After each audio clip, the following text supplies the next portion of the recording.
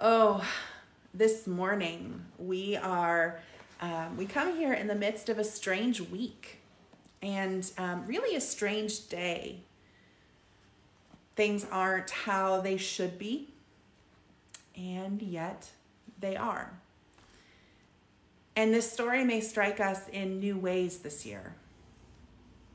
The story of the tomb, we come to the tomb and discover that so much has changed. We come this morning to give up death.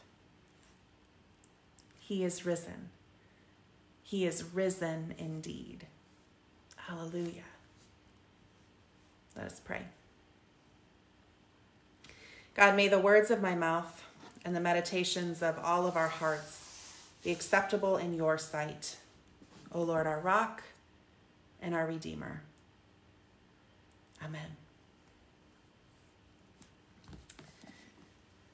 Well, I said this morning at the sunrise service, and I have probably said it a bajillion times, I am not a morning person. And maybe some of you find yourself in that same way. I don't like the morning. I don't like it when someone tells me what time I need to. I don't like it when people tell me what to do anyway, but I don't like it when someone tells me what time I need to wake up and my alarm goes off. I'm not a fan. Anybody else find themselves in the same way? That you just don't like mornings? But when I do get up in the morning, and when I find myself maybe awake earlier than I had planned, or before I thought I might, there's something about the morning.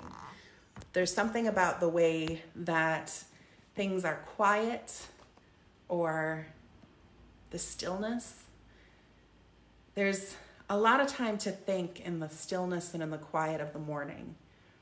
Listening to the sounds of nature, to the birds chirping, to the dogs barking, maybe the sound of slight traffic going by. And those sounds of the morning during this time have changed a little bit.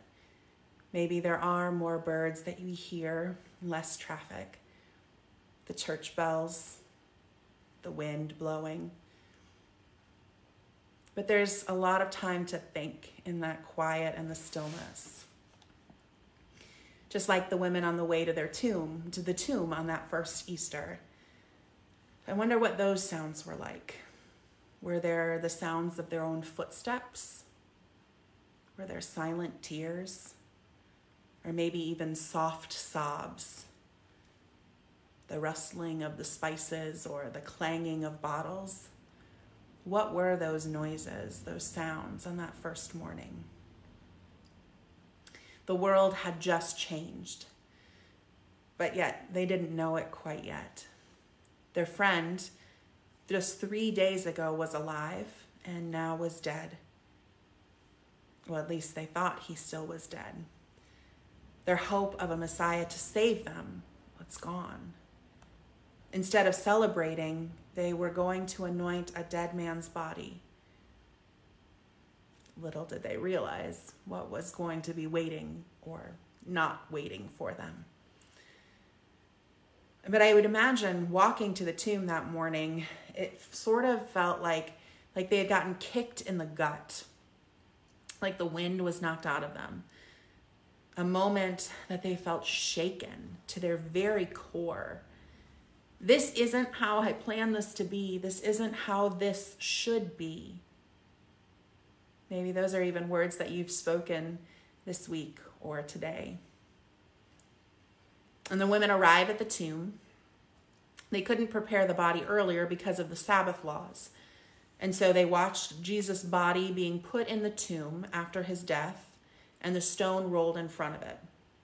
And they arrive at the tomb ready to anoint and prepare Jesus' body for a proper burial.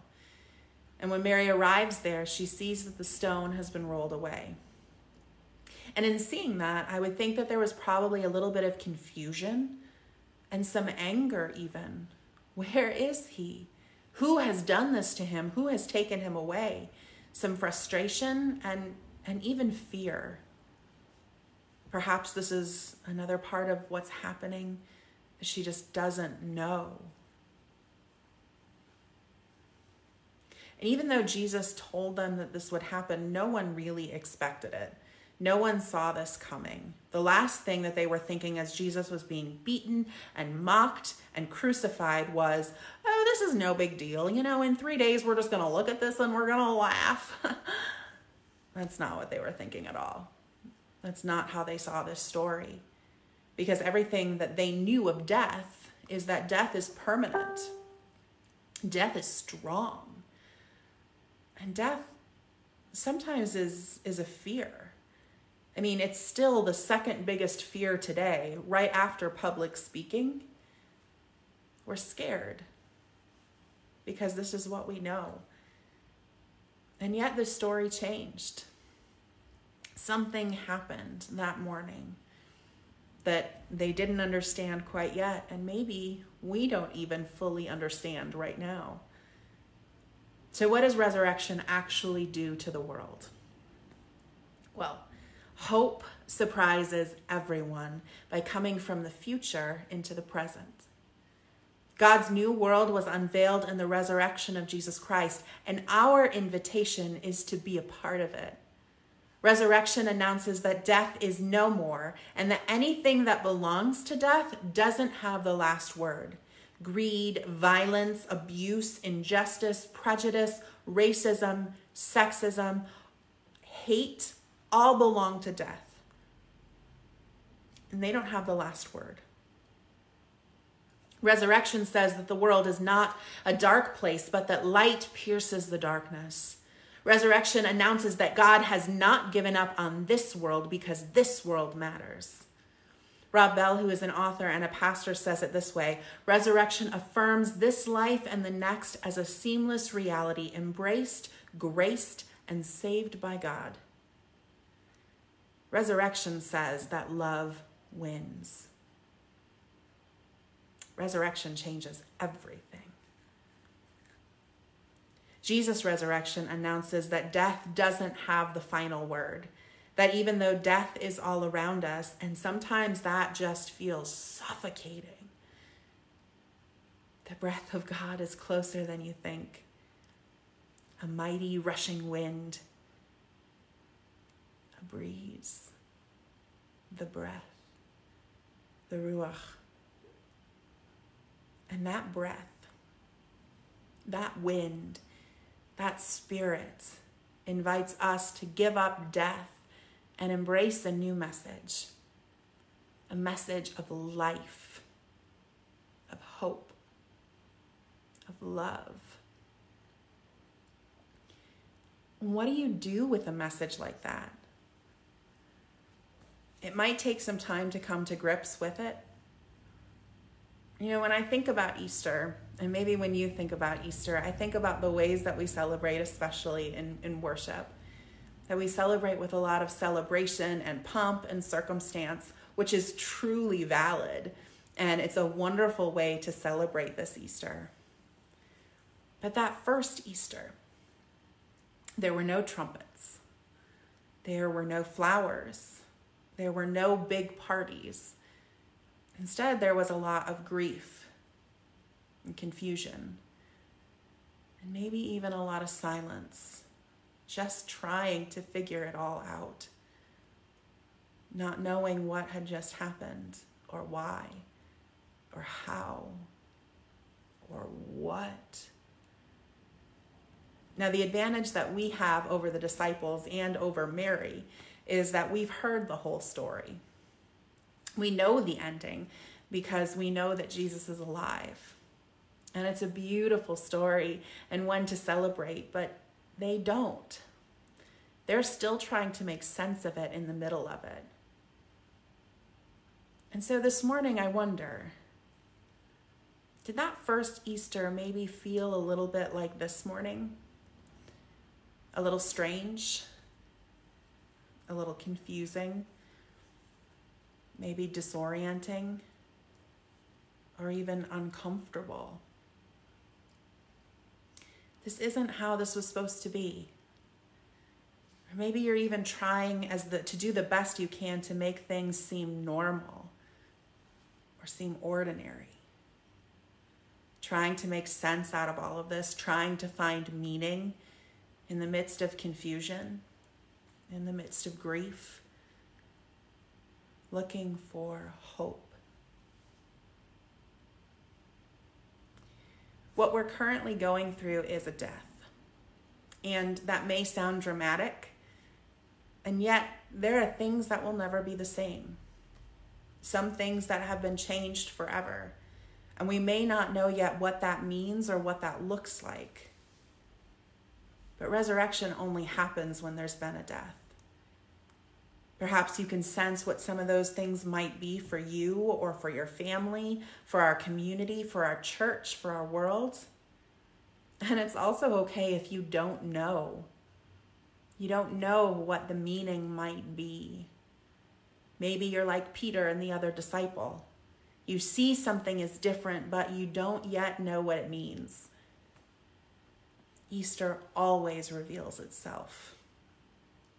New life always shines through. Hope is always real. And love always wins. In that morning when Mary approached the tomb of Jesus, she approached this tomb, this place of death. It was the place where the dreams of her friend died. The place where her hope for the world died. And when she got there, the stone was rolled away. And suddenly so much more was possible. Life was possible. Hope is real. Even though hope is sometimes really scary, it promises things that sometimes we can't even imagine. It threatens to change everything. We are Easter people every day because this is the day that the Lord has made, and we will rejoice and be glad in it. This is the new day, the day that tells us there is something new in creation. The kingdom of God is bursting through now and invites us to join in, not just once a year, but in every moment, in every breath, in every step. We live in a world where resurrection has happened. We live in a world where eternity has broken into our world. We live in a world where the message of hope rings that love always wins. And Mary, she finally recognizes Jesus as he says her name, Mary. Sometimes we're so clouded by death that we can't see hope staring right at us, having been with us the whole time, speaking our name, Mary, calling us to look for life, embrace life, live life. Don't be afraid to trust hope, even when death is all around you. I have seen the Lord, and so have you. Share the ways that you have seen the Lord, that you have seen hope, that you have seen new life, that you have seen resurrection. Christ the Lord is risen today. Alleluia, alleluia, and amen. Amen. Okay, resurrection always makes me a little weepy. But it's also something to celebrate. Something that has changed everything about who we are, everything about creation.